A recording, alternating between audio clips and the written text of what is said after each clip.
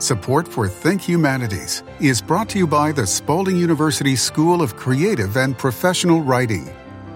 Think Humanities, a podcast for people who love history, philosophy, culture, literature, civic dialogue, and the arts.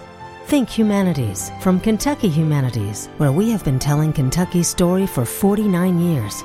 Here's your host, Bill Goodman.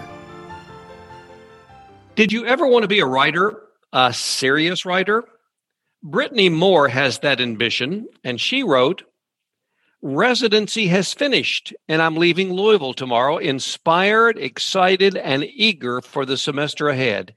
It feels very much like looking out on the ocean with nothing but horizon on all sides. Everything feels possible. I've never had this feeling about my writing before, and it's in this place, this program, and the incredible people who populate it who have helped me get here." That's written by Brittany Moore. She's a fiction writer and tall ship sailor, and that's after completing her first Spalding MFA residency. And that's the subject that we will talk about today. I'm delighted to have as my guest Kathleen Driscoll, who is chair of the School of Creative and Professional Writing at Spalding University. Kathleen is the author of Poetry Collection's Blue Etiquette poems, a finalist for the Weatherford Award, Next Door to the Dead, a Kentucky Voices selection by the University Press of Kentucky, and winner of the 2018 Judy Gaines Young Book Award. Seed Across Snow, a Poetry Foundation national bestseller, Laughing Sickness, and Peck and Pock, a graphic novel, a graphic poem. Individual poems have appeared in a number of publications, the Southern Review, Shenandoah, North American Review, and many more. She's the chair, as I mentioned.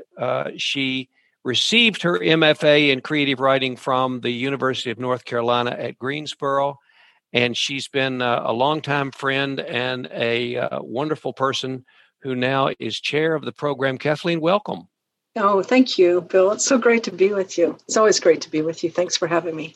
Well, it's really a pleasure and an honor. And I want you to tell us about the program, and we'll just give our listeners a hint that we're going to do that. And then we're going to hear from you and some of your poetry and maybe something new that you're going to share with us. So tell us about the program at Spalding.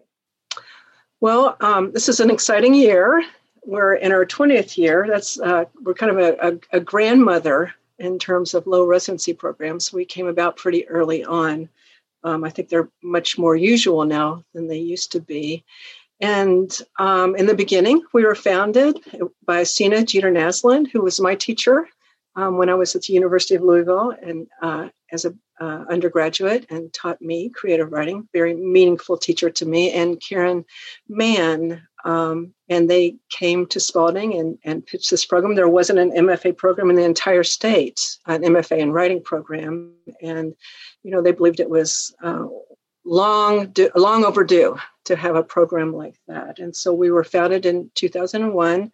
It's pretty interesting. We've been reminiscing now in this year because the first residency happened about almost exactly a month after September 11th. So long ago, and pretty precarious times. And I think they wondered if people were going to show up, but they did. Every student showed up, got on a plane, if you remember those times. And right now we are in this pandemic, and we're having some virtual residencies, and very much look forward to getting back together. But we weathered a lot of things. We brought together this wonderful community of writers during some hard times because people are makers.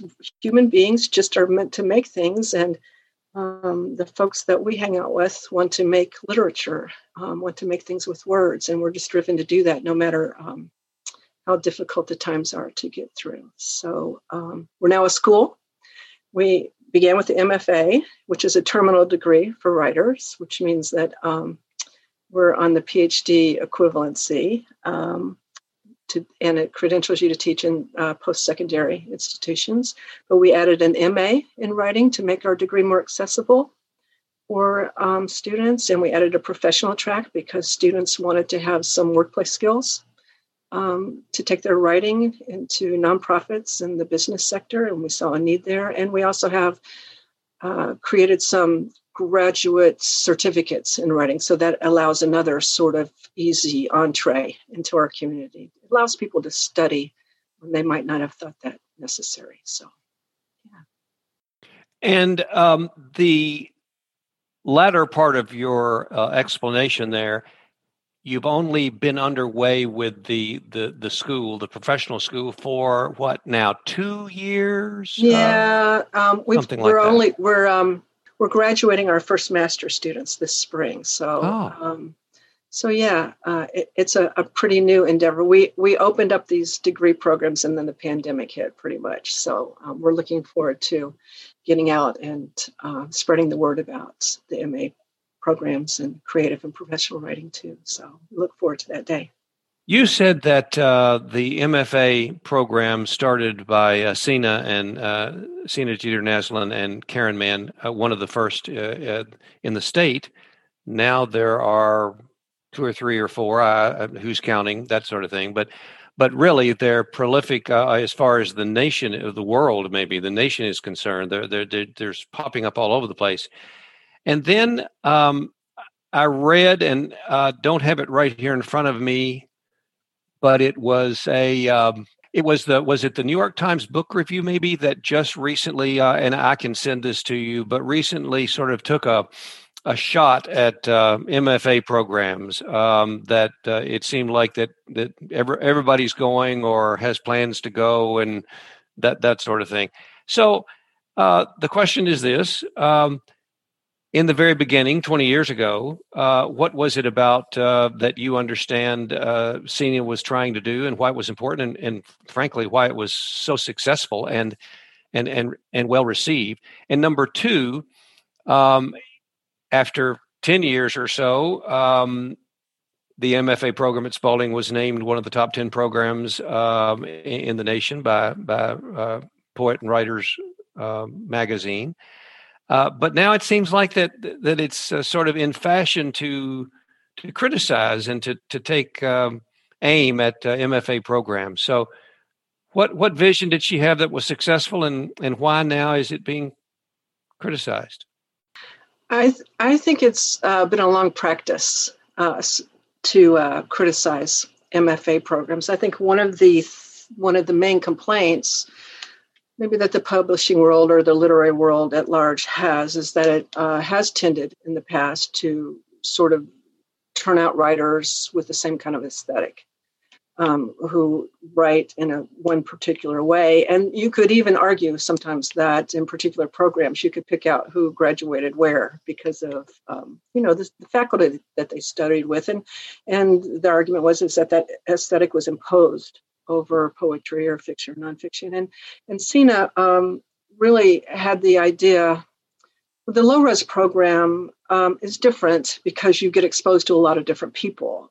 When I went through my graduate program, which is traditional program at Greensboro, and I loved it and made great friends there, but I had 3 teachers the whole time. And, we just sort of went round and round with those teachers, which could be good. But at Spalding right now, we have over 40 faculty members that sort of cycle in and out. And so you get exposed to lots of different viewpoints. And that fit in with Sina's ideas and my ideas as a leader, too, that you want to have exposure to lots of different ideas and that we do not. We make, we try to treat the students' work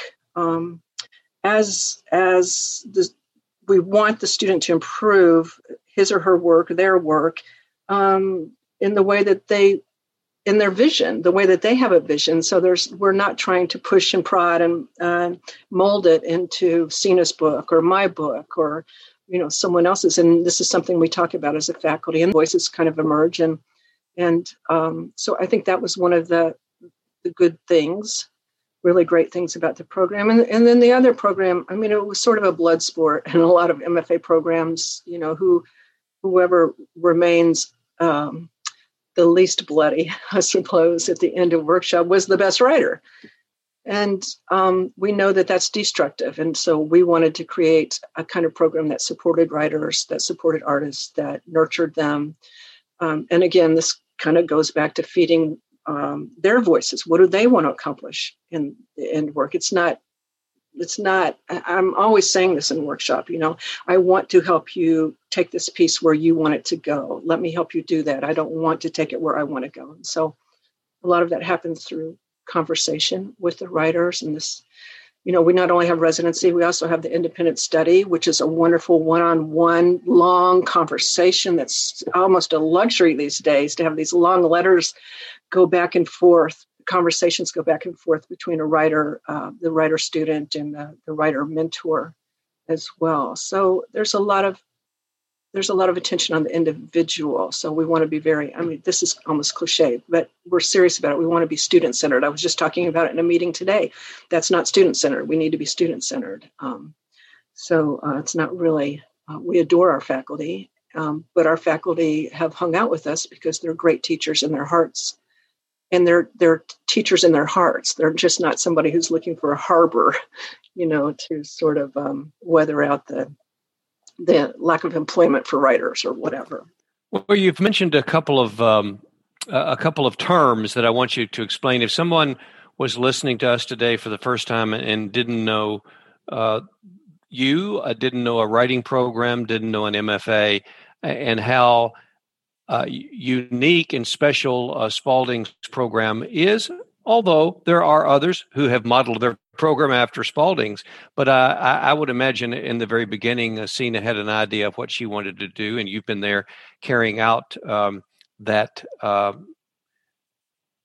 model, if you will, that dream, that outline. So you said, tell us about the residency. Tell us about the number one. Tell us how students and faculty work together in person when we're not in a pandemic, and then those long letters that go back and forth. Some of those things like that to kind of give us an MFA 101 lesson. Well, there's a residency program, and that's the sort of program that I went to a long time ago. I moved away with my husband for 2 years and studied and all. But the low residency program, I'm often telling applicants or students who are thinking about coming into the program, is that it's convenient because you don't have to leave your life. But that's not really the main impulse for me. The main impulse is that I think it's just the very best way to teach creative writing, particularly to adults. So because you come to a residency, and that's one course, although there's lots of preparation before you actually arrive on campus or abroad, because we do go to international sites as well. And so you come for about a week, and you move into our dormitory, which is the Brown Hotel, a historic 4-star hotel, which is wonderful. You don't have to stay in a dormitory and share a shower with a bunch of people, but which is a selling feature, I have to say, because most of our students are adults. But so anyway, you come here, you attend workshop in your area. So we teach many areas. We teach fiction, poetry, creative nonfiction, writing for children and young adults. We have writing for TV, screen, and stage as well. Creative nonfiction. I don't know if I said that, but and so you go into that workshop and you have a very intense experience, discussion almost every day in that workshop, and your work is discussed as well as the work of other people. So many people will be familiar with that workshop setting. But then outside workshop, you have lots of lectures in your area. You have plenary lectures. You have community events. We have readings. We have visiting authors. And so it's like this very rich writing conference that you get graded on at the end. And then after residency is over, then you enter what we call the independent study. And that's when you study one-on-one with a mentor that's been paired up with the writer in the writer's area. You exchange what we call packets, which are pretty thick packets of writing, your creative writing of the student, and then some critical writing. And there's a conversation that goes back and forth. So when your mentor receives your packet, your mentor is responding to your work individually. And so it's a very tailored kind of instruction that you're receiving. And there's a lot of back and forth. And these, they're wonderful relationships. They're wonderfully enriching relationships that students make at the time of the independent study and generally most often keep for years and years and years. We have had faculty members who have collaborated with our grads on books after they were graduated too. And so it just makes for a really large literary community that's ongoing. Students, alums come back very often for homecoming that we have in the spring, and we have many alum conferences in the fall. And so we just keep growing and growing. And so one of the exciting things I tell students, especially new students, when you step on campus for the first time, within 5 minutes, your writers network will include multitudes immediately, because you're just part of this community of writers who are all interested in the same thing. So Karen, my colleague, the administrative director, one of the founders of the program, always says she's surprised when at graduation she learns that people have families, because we're just so kind of in this wonderful capsule of residency, when we're not talking about carpooling or doing laundry or what we're going to have for dinner. What we're talking about is writing, and it's just a fabulous experience. And so we know a lot of things about each other's writing, very intimate things about people's writing, but oftentimes we don't know that they're married or they have children until they show up at residency. So that's kind of funny. The process of the mentor and the student writer, the writer, have you put down the hammer on how they are to communicate? Because I know some of the older writers found it difficult to record or to, for all I know, you might be using Zoom now since everybody's Zooming. Some of the mentors used to write out in longhand their criticisms or computer, but some use longhand too. Is that the way they're communicating throughout the time that they're not on campus during residency? Well, there's lots of different ways. It's just, as in any university, you have professors who prefer to do one method of communication over another. So the thing that we're really sticklers about in terms of being leaders of the program is that we want to make sure that there's a fixed response. And so if you can imagine being a writer and receiving a 3 to 5 single-spaced page letter from a mentor that's just about your work and really going through very carefully and commenting and talking about potential influences and maybe directions you want to go or whatever. That's really kind of an exciting thing. We hear students talking about opening their packet responses from their mentor as kind of opening Christmas presents, and it's very exciting. They look forward to it. But a lot of people record their responses, and it has to be at least a half an hour. I think some people, now are doing some Zoom, but it needs to be recorded so the student can go back and visit it. It's to serve the student. It's not just a sort of conversation that floats off in the air after you hang up the phone. That's not as useful. Have you found it difficult to be so involved at Spalding and to be a full-time poet and writer at the same time? No, I haven't. It feeds me. It feeds my teaching, my leading the program. It feeds my creative life. And we're pretty privileged at Spalding. Tori Murden McClure, who's our president at Spalding, is a graduate of our program. And so she understands it. And it's the same for all disciplines. It's just that, so I generally take one writing day, and that's part of my work.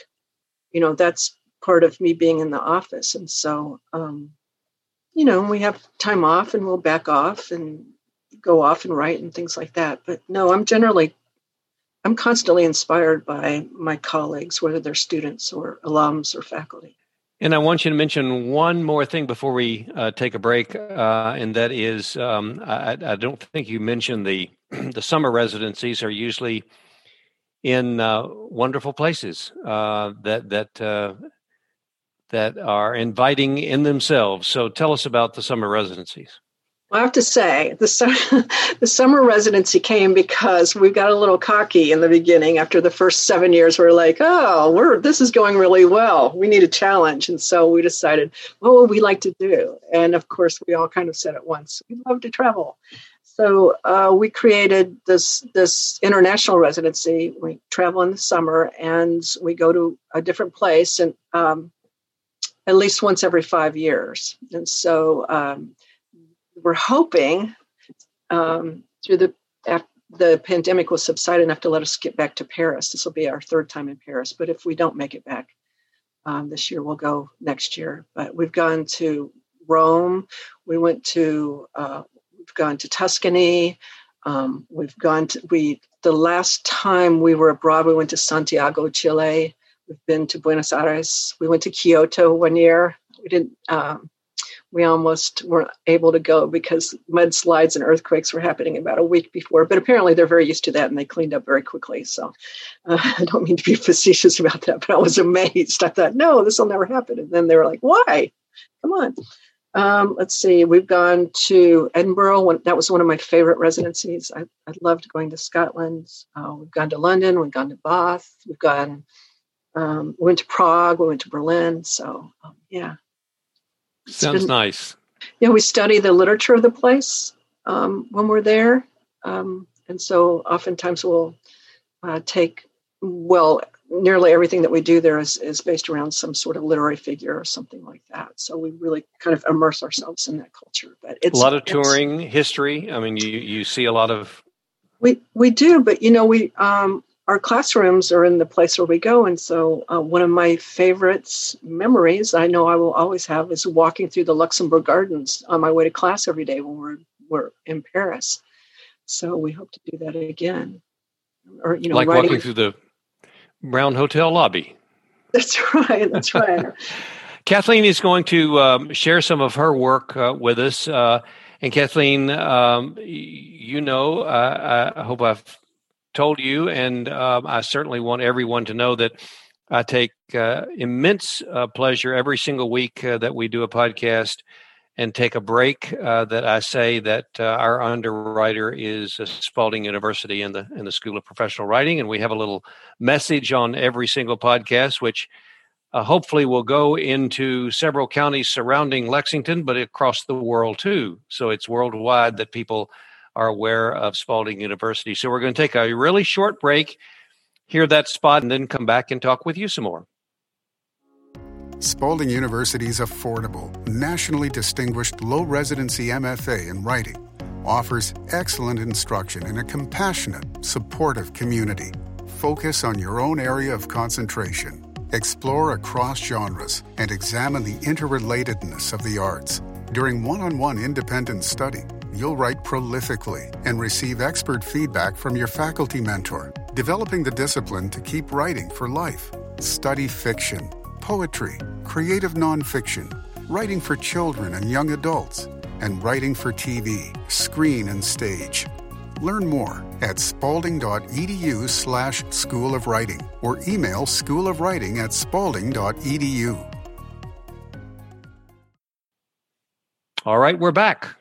And we have as our guest the chair of the Professional School of Writing. And you know what? It's a new title for me. So, Kathleen, begging your pardon here just for a minute.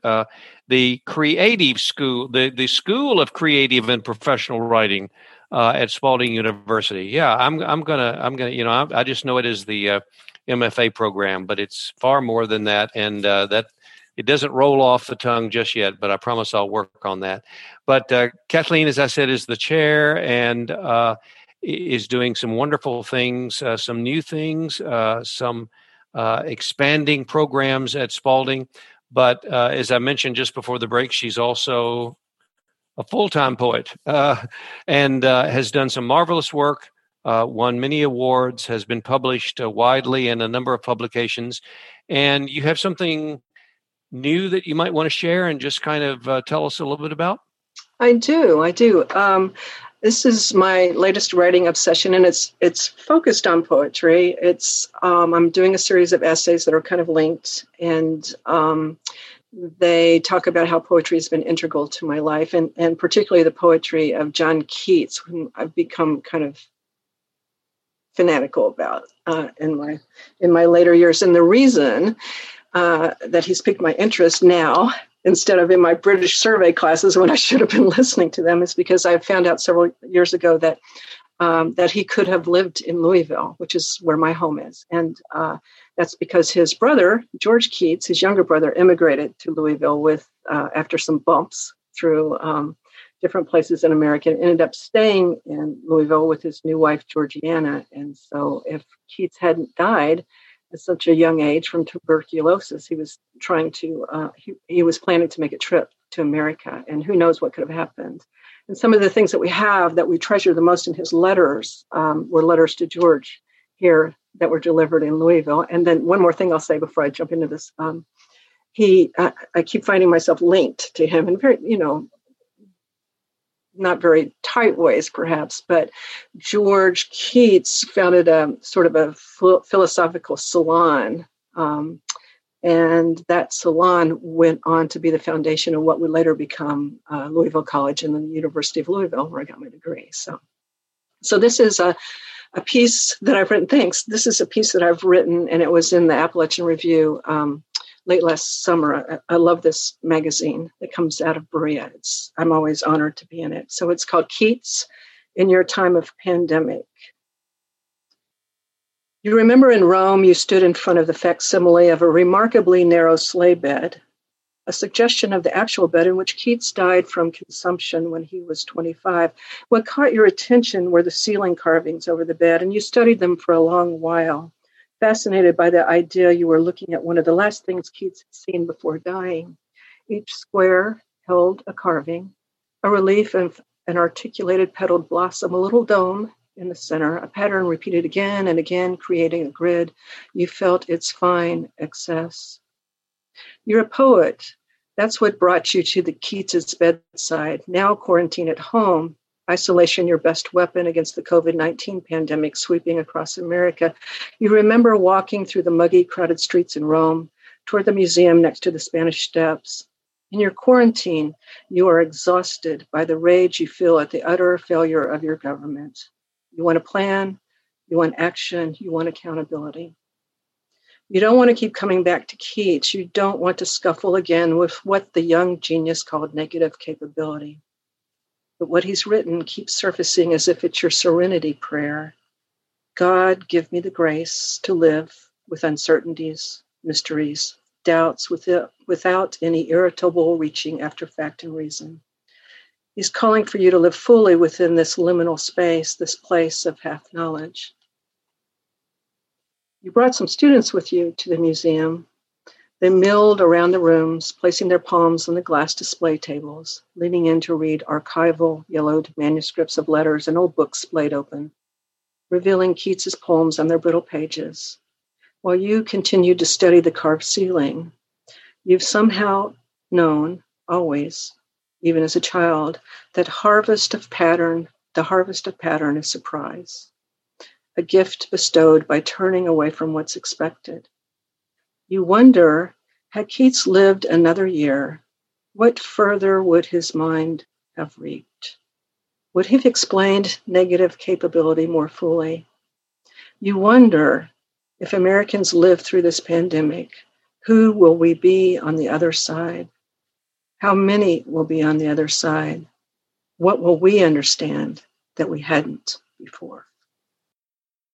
Very nice. Very nice. That's Kathleen Driscoll, chair of the School of Creative and Professional Writing at Spalding University, sharing a piece that was published in Appalachian Review, which comes out of Berea. That's such a nice, reflective piece for me. I mean, it just, and especially since you told me about the connection, your personal connection, possibly, that you have now. And he could, we do a segment at Kentucky Humanities called Think History that airs on WEKU radio. And that could certainly be, I don't believe we've done one on John Keats's brother being so involved in the Louisville scene. That's bit of history right there. You see, we're all linked, aren't we? Yeah. Well, I'm pretty interested in history. You know, I live in this old house that was built before the Civil War, which was a Lutheran church when it was first raised. And there's a graveyard right outside my bedroom window, which some people would find morbid, but I find endlessly fascinating. And Next Door to the Dead, my book of poems that University of Kentucky was so sweet, nice to bring out, is all about living there and contemplating the gravestones. And you know, who can know? I don't know what happened to people, you know, or who was there, but I like contemplating them. My favorite grave that's next to my mailbox is the most poignant grave. It still moves me. I've lived here, 25 years, but it was little Alpha Beta Blankenbaker, who was buried in 1854. She was an infant. So, it's a question, curiosity. Who would read your work and give you feedback? Who would dare do that? Quite a few people. Well, my husband and I went to get our MFAs in Greensboro together, and he studied fiction and I studied poetry. And so he's always my first reader, I think. And my colleagues, Karen Mann is a first reader for me. So not really, I don't really workshop I used to. I did for a long time with a group of really fabulous poets here that were called the Chartreuse Table. And but if you get busy, you have to start having kids, and time becomes so precious. Do you? So you don't regularly? I know in Louisville as well as in Lexington, there are a number of writing groups and poets who get together, or fiction, nonfiction, that look at each other's work and make kind comments for the most part. So you don't have that anymore. You used to, but yeah, I don't. I went through years and years of it, and I have a couple of trusted readers, and I don't really workshop too much anymore. I mean, I'm constantly exposed to new things because of student work and all. So it's not as if that I need to feed that from some other place, but yeah. So, did you know of Amanda Gorman, the wonderful young United States poet who, for me, and this is going to be my question, for me, made her debut at the inauguration, but for others, I'm sure, had known of her and her work, although she's very young. Before that, were you aware of her? I hadn't known of her. I read a little bit leading up to the inauguration about her, and I was curious about her. And I heard an interview with her somewhere that was kind of fascinating, maybe on Morning Edition, NPR or something. And her story is really interesting and fabulous, but nothing really prepared me for her delivery of her poem that day. So, and that's got to be good for poetry, good for literature. Yes, I think so. I mean, I think that those were exactly my thoughts. I mean, not to take anything away from her, but it's good for all of us, when people start thinking of poetry in the world. And I think it's a particularly kind of, it's a rich genre. I think there are really exciting things happening in poetry right now, and also in creative nonfiction. And the things that are happening in creative nonfiction and in poetry, I feel them kind of crossing each other, lyric essays or prose poems, which arguably could be the same thing, So it's very exciting, and collage writing, and who knows? I mean, I'll be dead when they figure out what they're going to call this time we're living in and what happened. But experimentation, It feels as if we're doing things that are as important as they were doing during modernism to me right now. So it's very exciting. Well, I'm excited, and I'm glad that you are at the helm of the school and doing such good work. And I think you would also want to encourage anybody who is interested at all and not applying necessarily, but visiting and learning more about the school and thinking about it. It's a wonderful atmosphere and operation, and I would hope that more people would want to flock to Spalding for writing, no matter what, professional, nonprofit, how to do this and that, but certainly if you're serious, and as this young lady that's going through the program, she's a sailor of tall ships. That's pretty amazing. She'll have a few things to write about, won't she? Yes, definitely. It's really our student population is gearing younger, but the average age is about 44. And so these are people our students are people, for the most part, who have done what they were supposed to do. And they've gotten their kids through college. I mean, I can't tell you how many times I've heard the story, and now it's their turn to do what they want to do. And so they've had, the dream, and they've tried to write all their lives. I mean, it's just such a core, language is such a core part of our humanity that it's not surprising that more people express themselves creatively through that. So, and there are all kinds of ways. I mean, we would just want to make things available to people. We want to help people. So every once in a while, we'll have a community workshop where folks from the community can come in as non-credit students and just take a residency with us and study with someone like Silas House or Erin Keene, who's the editor-in-chief of Salon.com. She's on our faculty and an alum of our program. And there are lots of ways to come in and just study a semester and see how you like it, or maybe you're working on one project. And so that's why we've sort of spread our wings in terms of degrees and programming. It's our mission. Of course it is. And there's no one better than to captain the mission than Kathleen Driscoll. Thank you very much. Good to see you. Thank you very much. And thank you for your support as our underwriter. We as I said, look forward to having a podcast on every week. Goes up every Wednesday with some really interesting people. And you're one of those, and we'll have this up soon. And I want to thank you for everything that you've done, and hope to see you soon in person without a Zoom lens in front of us.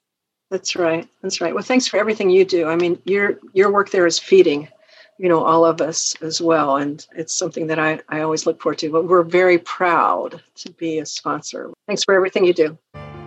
Think Humanities is a podcast from Kentucky Humanities, where we have been telling Kentucky's story for 49 years. Think Humanities is available at kyhumanities.org, iTunes, and SoundCloud. Join us next week for a new episode of Think Humanities.